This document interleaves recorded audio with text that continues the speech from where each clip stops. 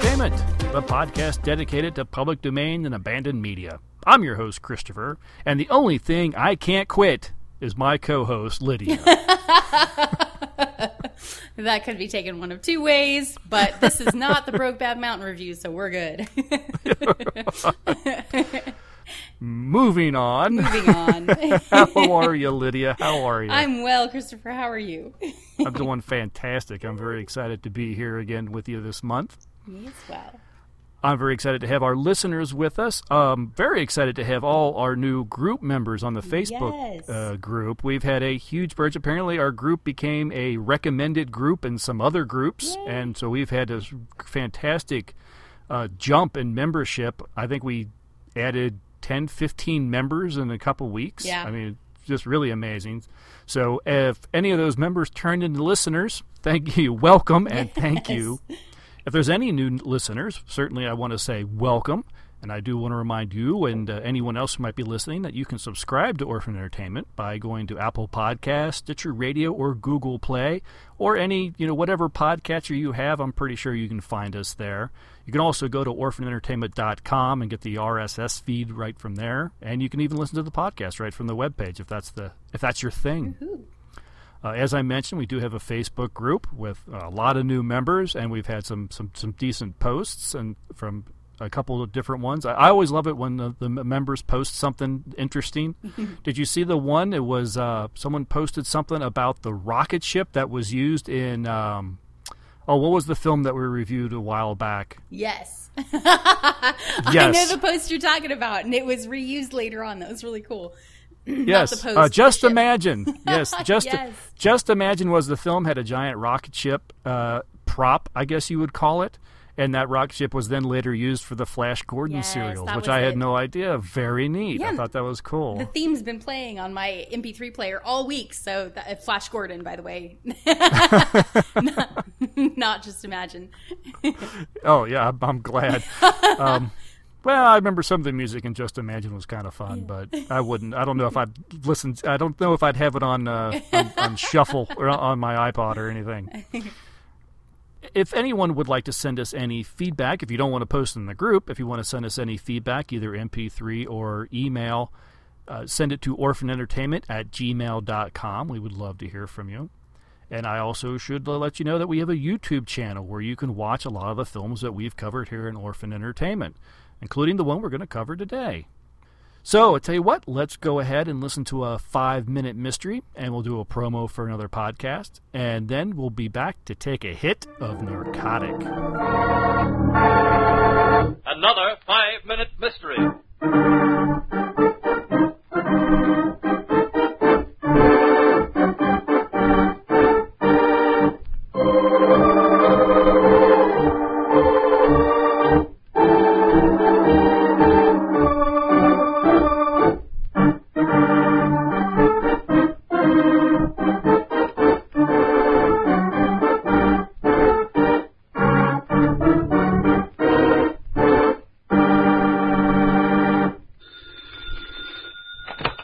Inspector Harris speaking.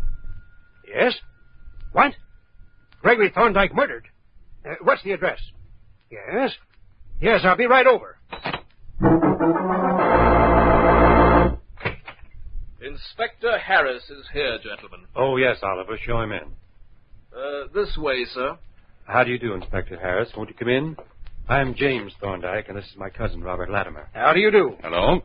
Mr. Thorndyke, the coroner tells me your father died of stabbing. That's right, Inspector. He'd been stabbed right through the heart. Who discovered the body? I did, sir. Yes, Oliver? It was around 8 this morning. I was taking up Mr. Thorndyke's breakfast, as I do every morning, and found poor Mr. Thorndyke with that knife sticking in him. I see. Who was the last one to see him alive? Well, I guess I am. I brought up Uncle's milk last night before I went to bed. What time was that? About 9:15. And the coroner informs me he was killed about 11. Where were you three last night at about 11? At 11? Why, I was at the movies. Did anyone see you there? No, not that I know of. Mm-hmm. Mr. Latimer? I'd gone to bed early last night, around 9. I slept right through the entire night until Oliver woke me this morning. Well, Oliver, where were you at 11? I was taking a walk. I felt a little groggy and wanted to get some fresh air. I suppose no one saw you. I'm afraid not, Inspector. Well, this is swell. I've got 3 suspects, and all have flimsy alibis. One of you is lying, and I intend to... What's that? Oh, that must be my alarm clock. I set it last night before I went to bed. Pardon me, I'll be right back. What time is it, Mr. Thorndyke? Time? Why, it's 10, exactly 10 o'clock. Thank you. I'm sorry, Inspector. I must have forgotten to turn off the alarm this morning when Oliver woke me. Yes, Latimer. And that forgetfulness is going to land you in the chair. What do you mean? I mean that I'm arresting you for the murder of Gregory Thorndyke. How does the inspector know that Robert Latimer is the murderer? In a moment, we'll give you the solution, but first... The Flashbulb Podcast. 3 to 10 minutes of fiction brought to you thrice weekly. From cosmic horrors to fisticuffs, fast cars, and smart mouths, we've got a chill for every spine. Find it all at flashpulp.com or search for it on iTunes.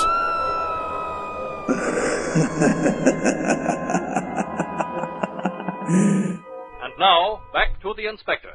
Mr. Latimer, you said that you went to bed at 9 last night, and that you slept right through the entire night. But it's the truth. I am afraid you're wrong, Latimer. The alarm clock just proved that. If you had gone to bed at 9 last night and set your alarm clock for 10, as you told me, it wouldn't have gone off at 10 this morning, but at 10 o'clock last night.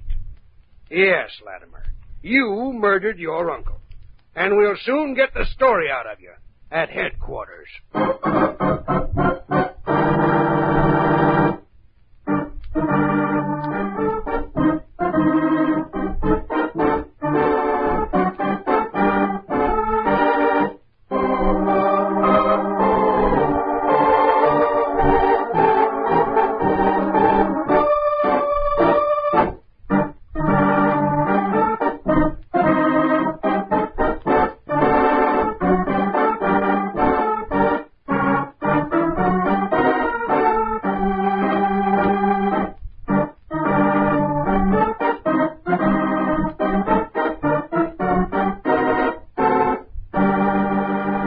Welcome back, everyone. Narcotic was released in 1933, and it was directed and produced by Dwayne Esper. Esper worked as a building contractor before switching to the film business in the mid-20s, and he actually did so because I think he actually either won or I forget the deal, but anyway, a small film studio pretty much fell in his lap.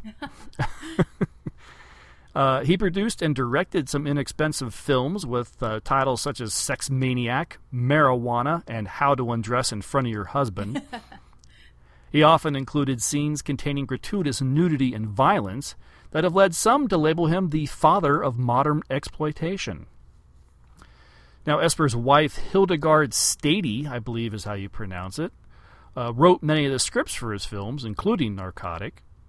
And this film is reportedly based on true events. She went on tour with a great uncle as a little girl when he worked the medicine show circuit selling the elixir Tiger Fat.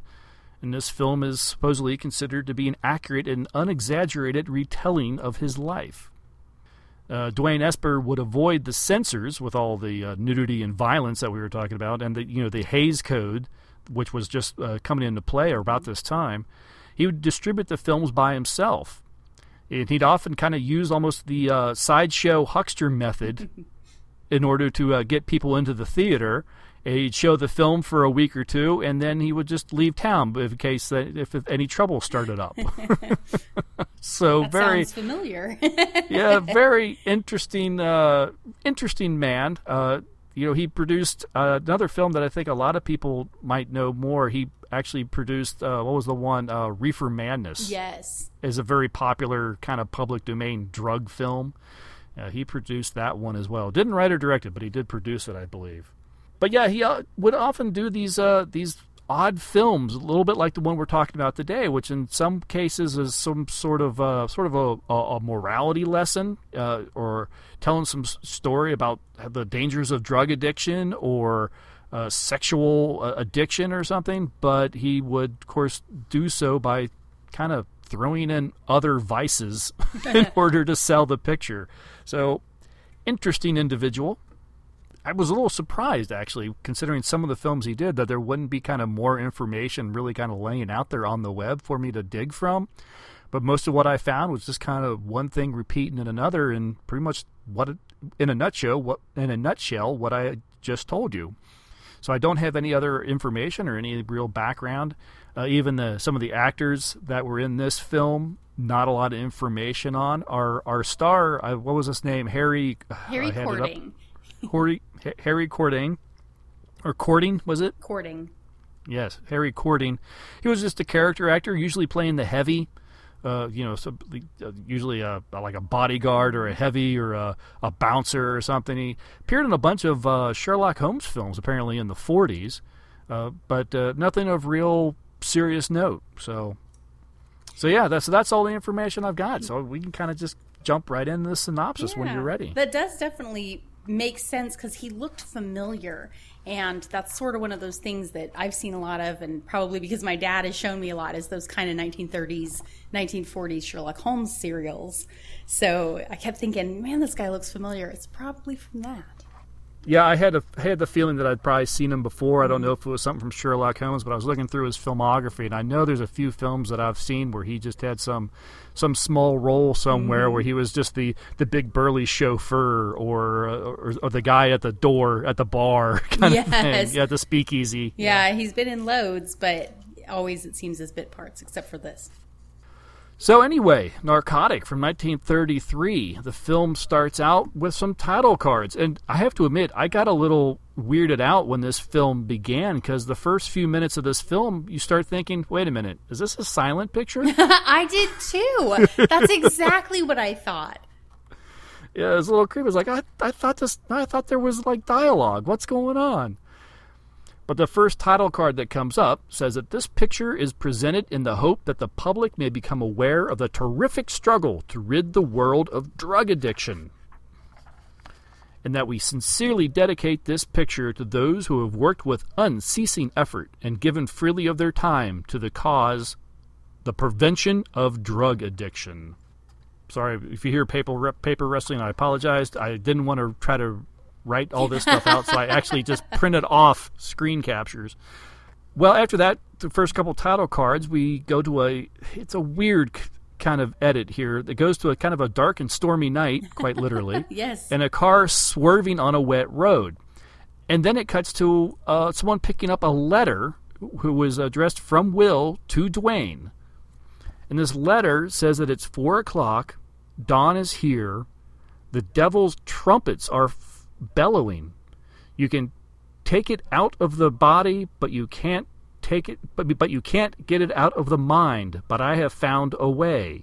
Oh, I'm sorry. This was to Dwayne from Will.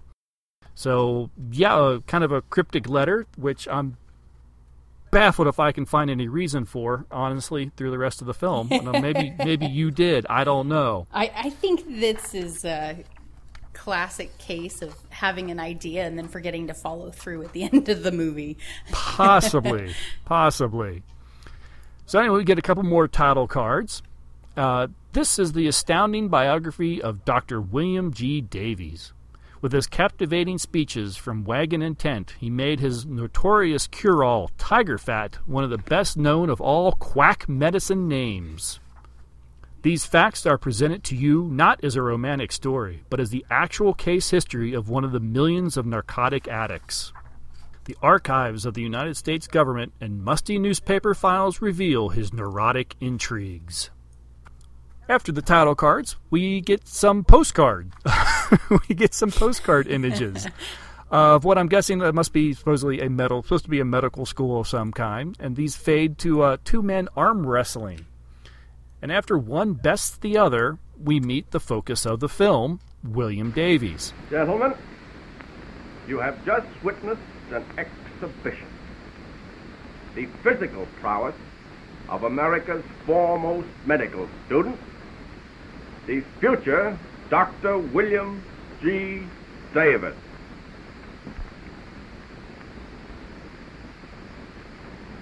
Is not a strong mind more important than a strong arm?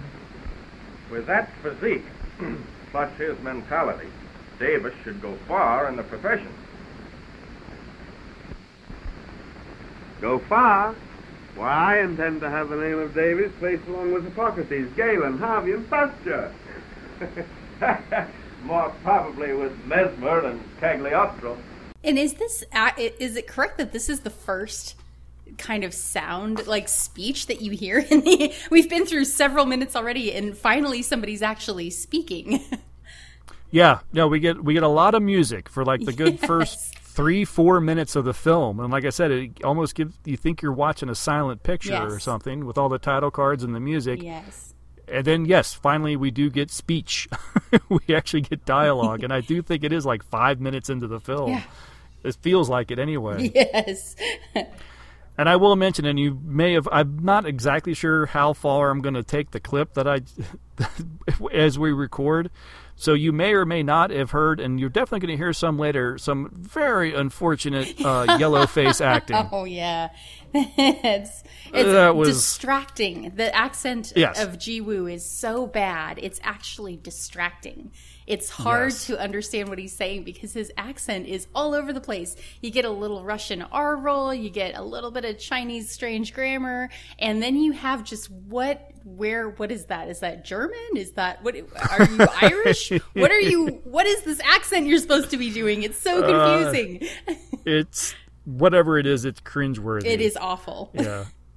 And this scene with Ji-woo spouting the Confucius aphorisms after another, just one after another, and turning the conversation to opium, it's an odd scene. It is. And it doesn't... Someone makes some comment, and he's like, "Oh, but of course you." Oh, I'm sorry. I was getting ready to go into his. It's hard not to. It is hard not to. I was telling myself I need to not. So someone makes some reference to something about going up in smoke, and then he's like, "Oh, but of course you mean opium." I'm like, well, no, I don't know if that's what he meant, yes! but it's all of a sudden. Oh, you're talking about opium. Oh, wait, we are. Oh, okay. Yeah. I guess we are now. Yeah. Okay. I honestly have no good way to describe this scene, and I really didn't want to play like a good 5-minute clip. So because it's just too hard to follow. And it is. In its exposition, it's I think the worst case I've seen of setting a precedent for a film. Mm-hmm. That they're just obviously, like, from the very first line, "Gentlemen, you have just seen the amazing specimen of a physique," and it doesn't show him until you see just his, they're like, "Oh, his amazing physique," and it's just like, dude's chest, but not actually that amazing, especially not by today's standards. No, and I'm sorry. and I'm also not convinced it's actually Cording's body either. Yeah, probably not. not. It's just some young college kid, maybe, or something. Exactly. And but it's like, they make such a point of pointing out that here's this brilliant, super fit guy, and by the way, this movie's about opium. Yes. Okay. All right. Yes, and a promising medical student. That's thrown in there too. Yes. We also learn, according to Ji-woo, that Orientals indulge in opium, but they can handle it. Westerners can't. There's just so much wrong with this scene. There's just so much. Yes. And it's okay. Sorry, I just, it is worth pointing out that Ji-woo is played by J. Stewart Blackton Jr. You may notice, not an Asian sounding name, not an Asian looking dude.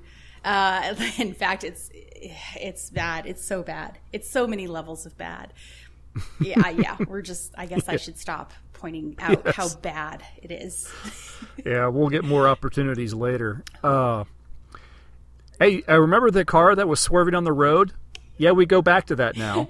I was so confused. There's so many swerving cars in this movie that when I first watched it, I really didn't understand what was going on. I thought the car at the very beginning was driving as fast as it could to get to an arm wrestling match. Turns out that's not the case, by the way, guys. Apparently not. The car is racing along. He's being chased by a motorcycle cop, and he eventually kind of shakes the cop by racing and barely avoiding a train at a crossing. It swerves wildly and strikes a horse-drawn wagon before rolling down an embankment. A woman from the wagon is injured and taken to the hospital, where we learn that she was pregnant. She dies, unfortunately. Her skull was crushed in, they say. Yeah, we see her fly off of the wagon, but it wasn't really clear when she flies off that it's a woman. Yeah, or that she's pregnant, but apparently she was. Yes. I kind of got a kick out of that. You see the husband go to her, and again, this feels like a silent film. Even the way the husband acts, he's kind of acting to the back row with all his expressions and the way he moves, the gestures. Yes, and the woman does not look pregnant whatsoever. but by the time we get to the hospital, she is, and she was just getting ready to be. How did they put it? I think they actually used the word committed or something like that. Hold on, I got it. Oh, they say she's going into confinement. Anybody listening, if you don't know what confinement is a period of time from when the woman begins to show her pregnancy until she gives birth, because it wasn't considered polite society, especially before the 30s, for a pregnant woman to be out in society. Oh, okay. We see a couple doctors discussing this, and they spout some words, some doctor-type words, and oh my gosh, what? And they go back into the operating theater, and we're treated to some stock footage of a cesarean birth, which I'm really fortunate. I'm glad that this was black and white after seeing this. I thought it was fake. It looked fake to me. Now, apparently, everything I read, that's actual stock footage of a cesarean birth. And guys, it is horrifying. I thought it was fake, and it's still horrifying. Yes. Apparently, this is Dr. Davies who's doing this cesarean, and he saves the child.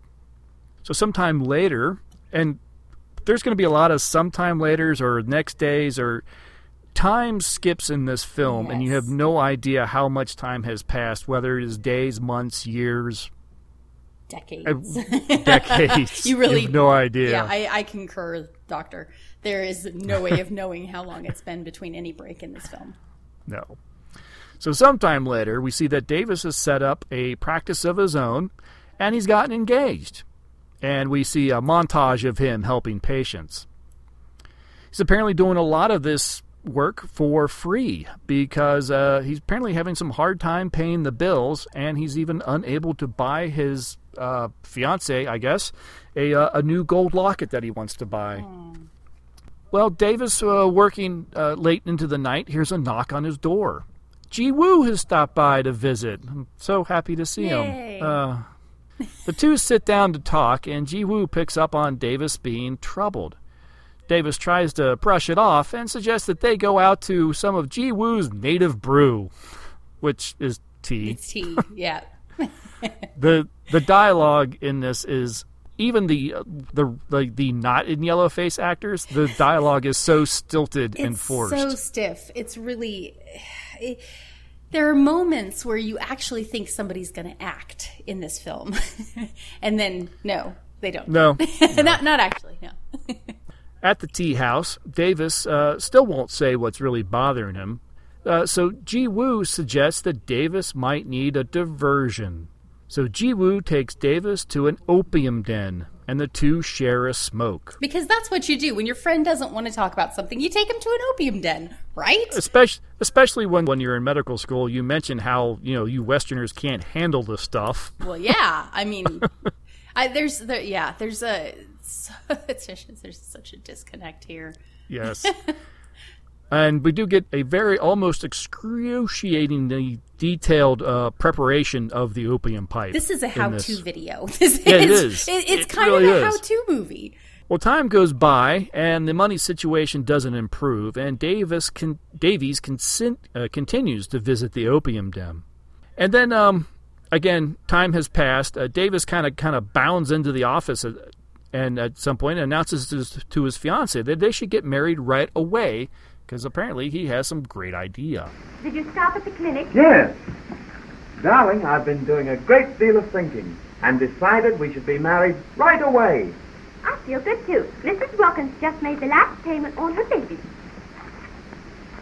I mean it, dear. I have an idea that will make us a fortune. And what is this idea that's to bring the world to your feet? You wait and see. Dr. Davis is more remarkable than you think. This scene ends with a shot of the Hippocratic Oath for doctors, and that fades to Davies studying a book on plants of the Orient. Dun, dun, dun. Another late night ends, and another night at the opium den. where we see several people smoking and passed out, men and women. Davis wakes up to find it's morning and walks home. At least I think that's what happened. And I think at this point is when, his wife, now they're married, by the way, apparently, because they wouldn't be living together if they weren't married, because this is 1933. Yes, good point. And she says, "Oh, you won't be out." Or she says, "Oh, don't forget your cloak or your coat." I had trouble your catching bag. it. I think she's like, "Oh, you forgot your Did she bag." say He's your like, "Oh, I bag? won't need it." I thought maybe she said cape. I was so confused about what she said, but I knew she said you forgot something, and he said, "Well, I don't need it." And she said, "So you won't be out late?" And he goes, "No." Yes. It's like this kind of nasty reply. Mm-hmm. Yeah, and then that's the impression I got, is that he goes out that night, goes to the opium den, and ends up passing out and sleeping till morning. Yes, me as well. We don't find out if that's actually what happened, but that's what appears to happen. But along the way home, he passes a street salesman hawking gummy gooey. Gentlemen, just step right in close. All right, let the little fellow in. All right, that's... Now, ladies and gentlemen, let me demonstrate to you once more this marvelous article. Step right up, folks, and I'll show you the secret. Now, first, you smear a little on the broken article like that. Then you push the two pieces together like that. There you are, look at that. Gummy gooey, the sticky mooey that is guaranteed to stick anything together from the crystal of your watch to your mother-in-law's mouth. And again, I repeat, it doesn't take any secret. There's no secret to it at all. It doesn't take you, and it doesn't take me. All it takes is knowing how to do it. Now, it mends bottles, dishes, furniture, broken friendships, and broken hearts. Now, step right up, folks, and the secret of Gooey Mooey is yours for the sum of $1/4. Just think of it, ladies and gentlemen, $0.25, 25 cents. Think of it. Well, this starts the gears turning in Davies' head. I keep saying Davis. I think I wrote down in my notes that it was Davis, but apparently it's Davies. Excuse me if I go back and forth. It says William G. Davis, and then underneath it says Mrs. Davies. So I think they couldn't even decide. Okay, so I think I'm going to stop trying to correct myself, and I'm just going to say Davis, because that's what I've got in my notes. Yeah, it's going to be easier. that's what I have it as. Okay. So Davis returns home, or this might be another day, not sure, and the wife begs him not to do anything else tonight, but he sends her off to bed saying he has work to do. And we see a clip of her researching narcotic addiction. Because that's what I do. When my husband comes home late, I automatically go to the book about narcotic addiction. I mean... Well, this is, I guess, shortcut that she knows that now he's got a problem, but you don't see her kind of glom onto that fact up to this point in any way. So it just kind of comes out of nowhere. Yeah, and the timeline is so confusing. As you mentioned, we don't know if this is the same day or if this has been happening every day for 3 months. I mean, it could have been, and now she's picking up on it, or it could just be one day he comes home late and she decides he's a drug addict.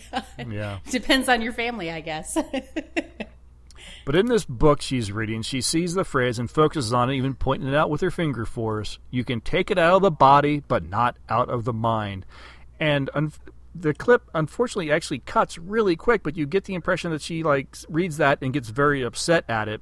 You see her kind of fling her head down onto the book to cry, but the scene fades too quickly. There's a lot of strange cuts. You have to be really paying attention to even catch it. Yeah, there's a lot of jumping and cutting and clips. It is, unfortunately, yes. Yeah. Well, at Davis's office, the police bring in an unconscious man. Davis examines him, but he's dead. The police go through the man's pocket and finds $40. $40. And this flea-bitten dopehead, starving to death. Well, if it ain't his, he's a honest fellow, all right. Honest. You don't know anything about these snowbirds. They're all thieves. When they get hooked, they have no feeling to eat. The only dough they spend is on the stuff. And it's worth bringing up, probably, that a gold locket costs $10. So to find $40 in this guy's pocket, that's a lot of money. Oh, that is a lot of money. Exactly. I was thinking the same thing. We finally hear from Davis his big idea. Oh, hello there. What are you doing? I've worked out a new formula, an idea that's going to bring big results. Selling medicine by demonstration. How does that sound to you? You mean to talk on medicine to an audience of people and then let them buy it? Right. But, Will, that would not be ethical. Well, supposing the profession does look at it that way. They are still using the oath of Hippocrates as the basis for our modern medical ethics. Yet, it came into use in the 5th century B.C. I can't see anything wrong if my preparation has merit. Take Dr. Kane. He has a good family remedy and could sell much more by bringing it before the public direct. Selling medicine like a common huckster? It can be done in a dignified manner. Think, dear, the good I'll be doing. Solving health problems in a simple way. Well, perhaps your plan is all right. So we see Davis rehearsing his pitch and him actually selling his new product, Wang Fang, the medical cure. And then it abruptly cuts to the wife confronting Davis about his opium use. And then cuts to her along with Ji Woo consulting. Actually, I thought it was a doctor, but I realized on a quick go through again that this was actually a narcotic agent. He's a narc, yeah. They go from him being out late to him hawking fake meds. Right. To a narc. Yeah. It's a little confusing. So Ji Woo and Davis's Mrs. Davis or Davies is consulting a narcotic agent about her husband's drug use. This guy gives a brief description of a couple types of addicts. One is someone who's, I think, looking for a thrill, and another one who is like a coward, and he's using the drugs to gain the courage that he might not naturally possess. And he says that finding a cure is a major problem in this nation. And this is such a weird moment, too, because, again, you have these weird disconnects where he says, drug addiction is a horrible thing, to which I think Ji Woo says, but Dr. Davis is a really, solid guy. He's got more determination than most people. And then Mrs. Davis says, he's got way more determination than most people. It's like, well, then why are you sitting here? I'm so confused. It's like, why? Well, even the narcotic officer goes, well, then there may be hope for him. Yeah. Okay. I find it annoying that the whole time that Ji Woo is here, worried about his friend's drug addiction, I'm thinking, you gave it to him. I didn't even think about that, but I did think it was a little strange that he was there randomly at the federal narcotics agency. Yes. Because what are they doing? Are they trying to have the doctor arrested? Are they what are they doing here? I don't know. That's why I thought this was a doctor. I thought maybe they're trying to consult him and seeing how they can help their husband. But it's kind of like more like getting advice of, okay, so what are we looking at? 10 to 15? Yeah, exactly. And this is the second part that really jumped out at me, in addition to when they first introduced the doctor, where it's like they had to have some exposition thrown in, and they were like, well, how can we do this without it's almost like they had a clip of this guy talking in his office, and they were like, oh yeah, let's incorporate that. We'll have them sitting and talking to him. And you're like, is this... It came out of some film they show in high school. Yes, exactly. Because I don't know that they even, I could be mistaken, but I don't know that they even show him in the same shot with Mrs. Davis and Ji Woo. It could be a complete dead men don't wear plaid thing. I don't know. Well, in the scene, Ji Woo gives us kind of a not exactly accurate, but a history of China's kind of history with opium and his opinion on the matter. He says the greatest ally of drugs is ignorance. And the doctor agrees that education of the dangers of drugs is the best solution, and the only cure is the will to be cured. All right. So, yes, it all feels very much like some sort of blood on the highway. Yeah, exactly. Yes. Well, back at the Davis home, which he has gone full Asian on the decor. His living room looks like a bad Chinese restaurant. But they have everything they need. That's right. He pulled, including his own opium pipe and stash there. Yes. I'm sorry to disturb you. Are we not successful? We have everything we need. In this little diversion, I find nothing else but rest. A man of your standard should know better. I have nothing more to say. I can take care of myself. Can you? She's awful. Her acting is some of the worst. Yes. I can take care of myself. Can you? Can you? Like, really?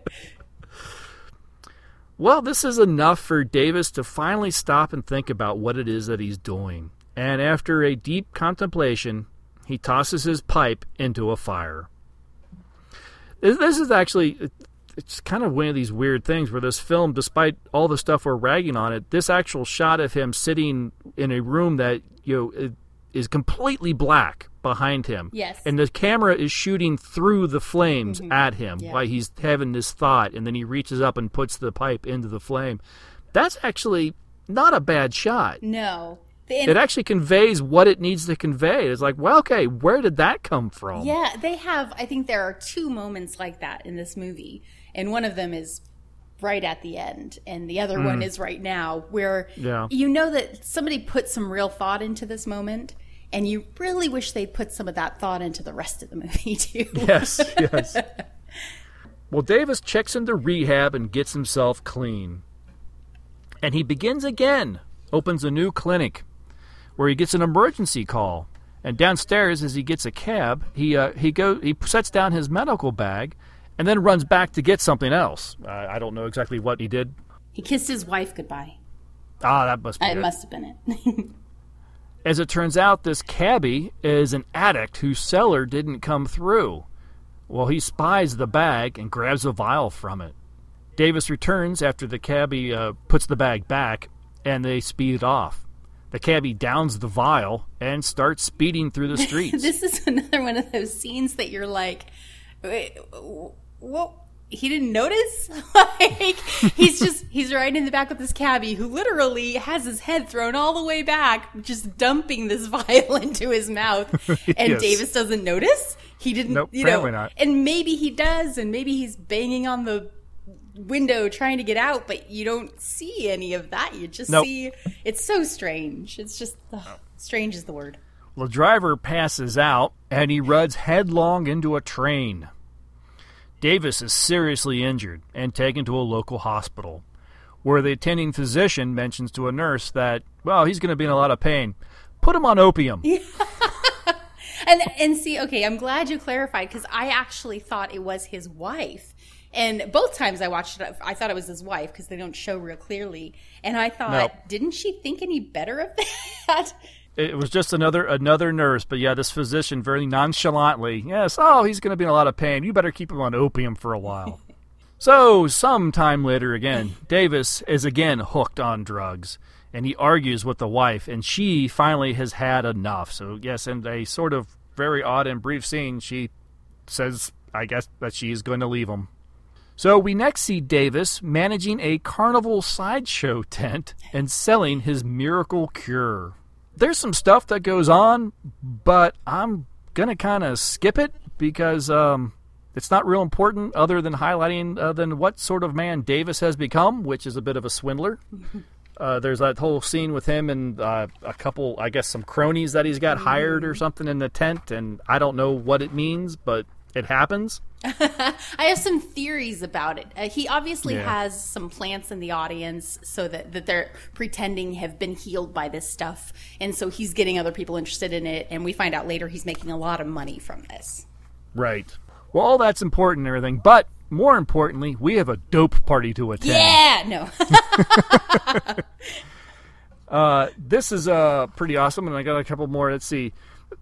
The movie breaks in with another couple title cards, and this is an editor's note. Very few people other than professional investigators have ever really witnessed a quote-unquote dope party. Doctors, government agencies, and quote-unquote victims have given freely of their time and efforts in the hope that this widespread and horrible practice may be forever eradicated from our civilization.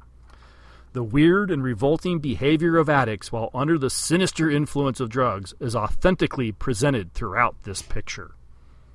So you know what you're in for. Yeah. These title cards, it feels like they made a movie And then somebody said, you can't put that movie out. It's glorifying drugs and it's depressing. And so they said, oh, well, we'll pretend that it's to prevent people from taking drugs. Yeah. And they threw in these title cards. And they threw in this interview with this random guy. And then they were like, okay, there we go. Now it's a movie against drugs. It's like, yep. This reminds me, to get off track a little bit, this reminds me of in the, 80s, when they were like the G.I. Joe cartoons. Yes. There was a rule that cartoons had to be educational. Yes. There had to be some point. So Hasbro or whoever it was that was I think they were the toy market. I don't know if they were producing the cartoon. I don't remember. But they would throw in at the end of the episode, there was the whole knowing is half the battle. Yeah, exactly. Billy, don't cross the street, don't jaywalk because you can thanks, G.I. Joe. That was thrown in there so they could sell the cartoon as being educational. Yes. And that's exactly, you're right. And it's exactly what these title cards just are. like it, yeah. Well, at this dope party, I definitely want to get to this dope party here. A group of well-dressed people, all in their, in their finest, arrive at what looks like a pretty swanky hotel room. I brought the little pepper box along, David. I have no certain bull bites the bull. There's going to be nothing less. Hi, Julos. We're going to get lit. Lena here will be leaping all over the place. It takes a needle for me to get a bang. Listen to that, will you? Why, one sniff and this twist will be picked up like a million. We are gonna get lit. Yes. Wow. So once again, we are shown that there is nothing new in the world. I had no idea that phrase goes back to the 30s. Oh, yeah. At least. There's so much about this. Well, I learned, I guess I can save my what did you learn from this film for the end when we're rating it. But I love that this is not just a dope party. Like, it's not what we would think of, like, from the 80s as a dope party where they're there to do dope or however you do dope. I don't know anything about it. But, I know a lot now that I've seen this movie. But, but they don't just have one kind of drug. They have marijuana cigarettes, as they say. They have marijuana cigarettes, they have opium, they have heroin, they have cocaine, speed. They've got speed. Like, this is like a buffet of drugs here. It's like they were like, let's get every drug we can find and put it on a tray and show people how to use it. Yeah, pretty much. One of the women that is attending this thing hikes up her dress to show off her new silk underwear. Yes. And what does she say? Next to nature, I think is what she says. I don't know. She said, I couldn't make it out. She's like, next to nature if you follow me. And one of the men say, baby, I'm way ahead of you. Way ahead of you. And what was the other guy who says, hey, when you get to 39th, let me off. Yeah, let me get off. Horrible. Or something like that. Yeah, it's obviously like, we have phrases for it. I feel like we should put a disclaimer at the beginning of this episode now. There's going to be explicit drug discussions and sexual commentary. But there's serious innuendo. It really is extremely risque. I mean, here's this girl showing off. If it's not her drawers, it is her slip, which is, of course, you would never do. And then, as we go on through this, at one point you've got the major code break. You've got a guy and a girl on the same sofa with their feet up. Massive, not okay. And he actually, I think at one point kind of gropes her a bit.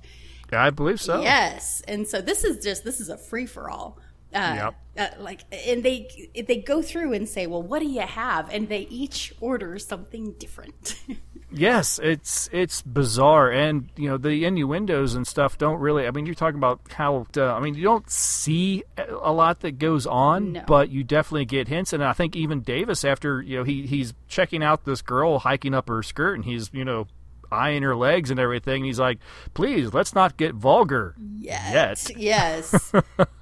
Which definitely gives the impression that there could be an orgy breaking out at any moment. Well, and as you go on, the way that these women talk, and it's 3 women and 3 guys, including the doctor, and just their vernacular indicates they are not classy ladies.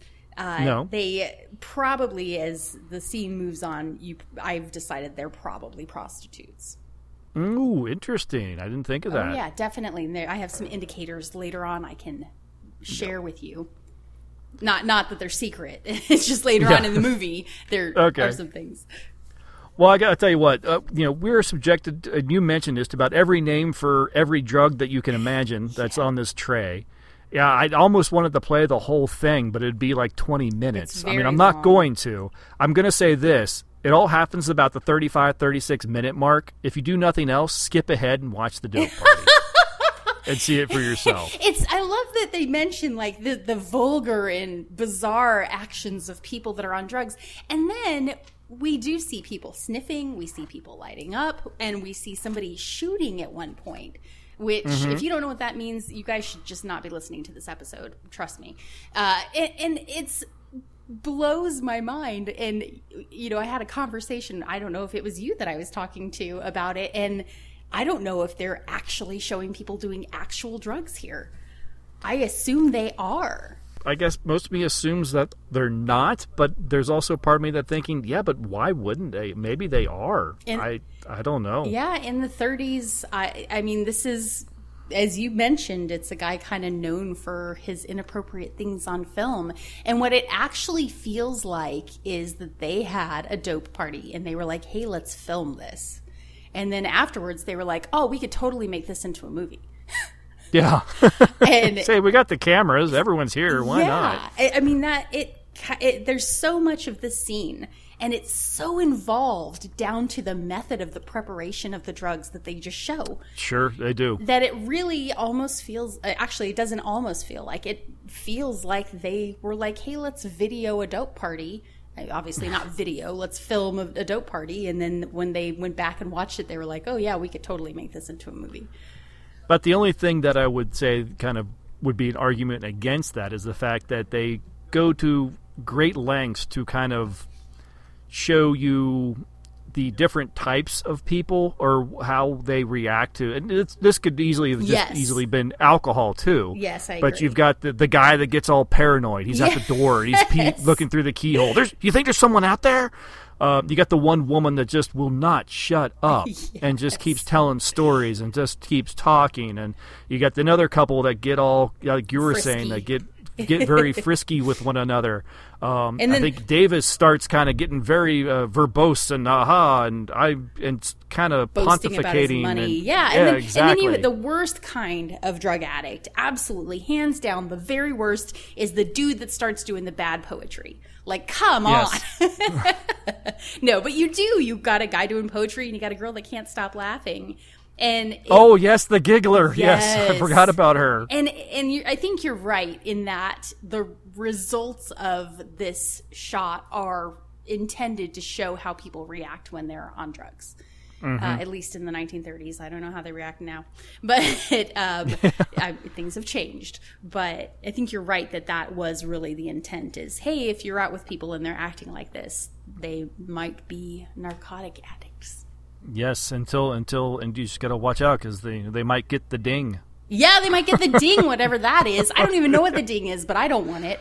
So I don't know. Someone got the ding, and they actually you actually audibly hear a ding. I don't know why. Is that what that was? I didn't really understand a lot of what was going on then. I'm guessing the ding is where you finally had enough and you pass trip. Out. A bad trip. Yeah, I could see that. Because, it's the laughing girl, I think, and then she's great, and then all of a sudden it just flips, and she's very unhappy. Yeah, I don't know. It's bizarre. Yes. Needless to say, I've never been to a dope party, so... Nor have I. Yeah. Nor have I. Certainly not of this type. So, that sounds bad. I haven't. Dad, cover your ears and hum. No, I'm kidding.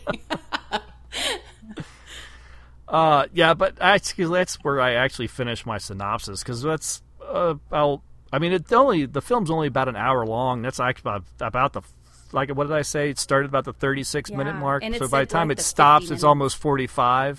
45 minutes or 50. So, and what you see left is really kind of what you expect to see with a film that's supposedly telling you the why you shouldn't do drugs is obviously.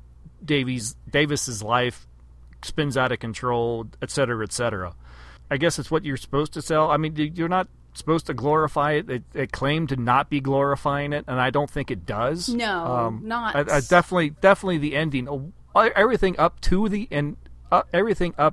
to the ending, you could say does glorify it, with the exception of throwing in the title cards and everything. But the ending definitely kind of hits it home that says drugs are not a good thing. Yeah. Definitely. Well, and it's a bit of a tragic story. You do have this guy that at some point decides, this is bad. This is going to ruin my life. I'm going to give it up. And then by no fault of his own, I felt like it was kind of unfair. All of a sudden he's in this car accident and they've got him back on opium. It was it's not something you would expect to see in today's films, for sure. Well, I don't know, because it's interesting, because what I found interesting about this film, being that it's 1933, it was so long ago, is that, nowadays we do have a pretty serious opioid problem, and a lot of it has to do with doctors just wildly prescribing opioids to handle pain. See, now, and I didn't know that. This is what I learned from this movie, Boys and Girls. One of the things I learned was that heroin is an opioid. I didn't know that. I know nothing about drugs at all, guys. So I was really surprised when it mentions that in one of the title cards. Or no, in a newspaper clipping. When the doctor's in his accident, it mentions heroin being an opioid, or a product of opium production. And so I didn't realize that was something that could lead to a heroin addiction. I had no idea that you could get, treated and then have opium in the hospital, and then, you could. I don't even want to get into it. This is not about drugs, guys. My point being, I didn't know that it was a derivative of opium, so it was interesting to learn that actually could be a problem, that it could cause that problem.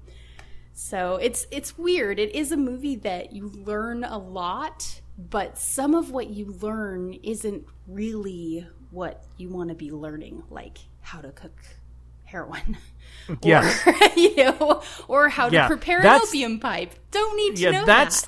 That's the weirdest part. It is supposedly this tale about how terrible drugs will, destroy your life, but we're going to go to great lengths to show you how to do it. Yes, exactly. And it's what makes it so bizarre. Yes. And that is exactly it. If they had shown them taking drugs, but not how to prepare it, I wouldn't question it. But it's so in depth on how to prepare it. It really is like a how-to instruction video. It feels like you're sitting at your first job and they're showing you a safety video, but it's not a safety video. So, this is one of those that I'd probably say, guys, don't show your kids. You don't really want them to have this level of knowledge about drugs. No, I don't think so. Yeah, it was an interesting one. I was just kind of curious to see. I haven't watched any of the 1930s. I never watched Reefer Madness. I've heard a little bit about it. I didn't know anything about these types of films. I knew they existed, but so I thought it'd be interesting to watch and see how 1930s dealt with the opioid crisis at the time, and which unfortunately it continues to this day. Yeah. So they didn't solve anything with movies like this. Well, and when we were discussing this film, we kind of take a look at movies and the synopsis and say, hey, this looks like one we might enjoy talking about. And when we were discussing it, it talks about this guy that has to struggle with a drug addiction. And it's not what I expected from that description. I expected it to be more a character movie about a guy who is struggling with something, not a chronology of a guy in and out of drug addiction and then, ruining his life. And, oh, by the way, here's the title card saying this is bad, and here's a how-to video on how to do drugs. Yeah. It's very, very out of left field.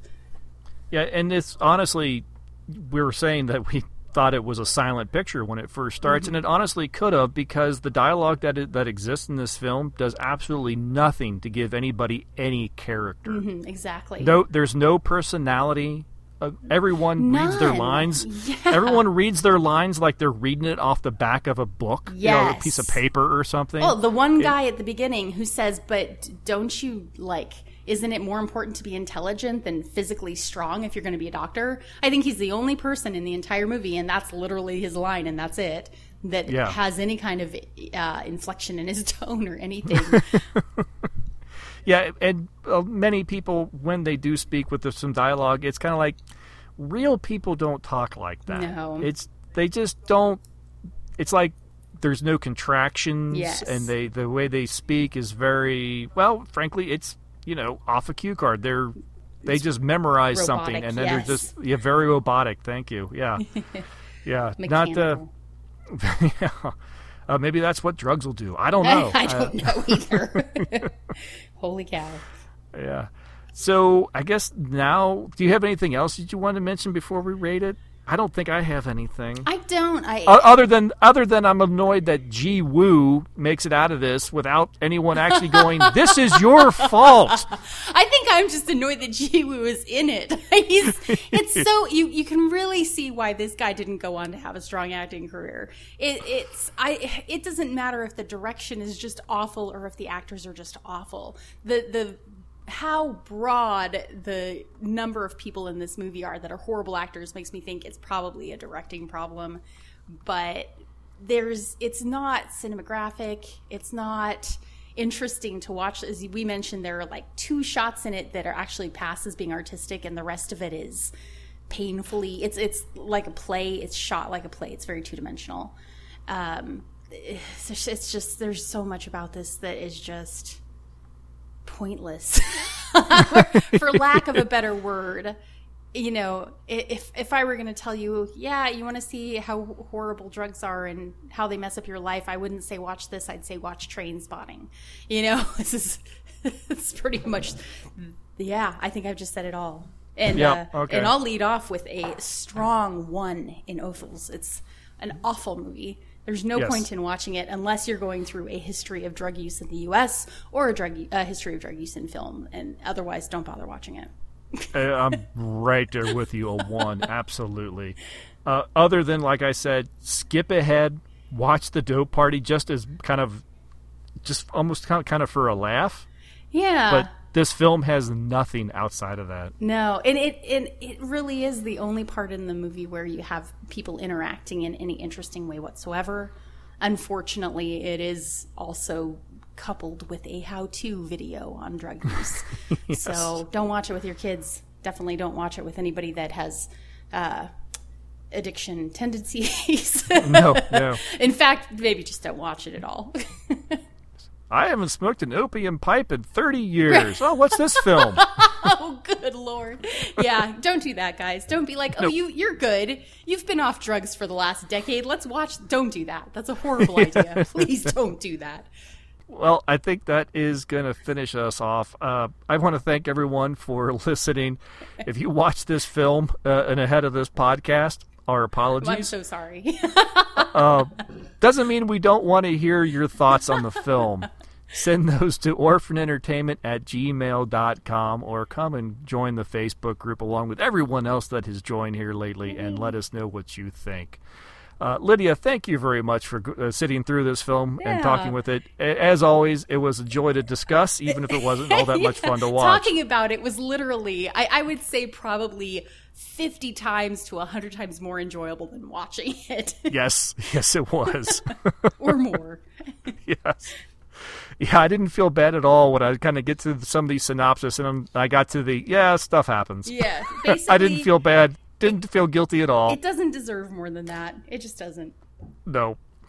All right, that's going to do it. Thanks, everyone, for listening. We will see you in another month. Until then, bye. Bye.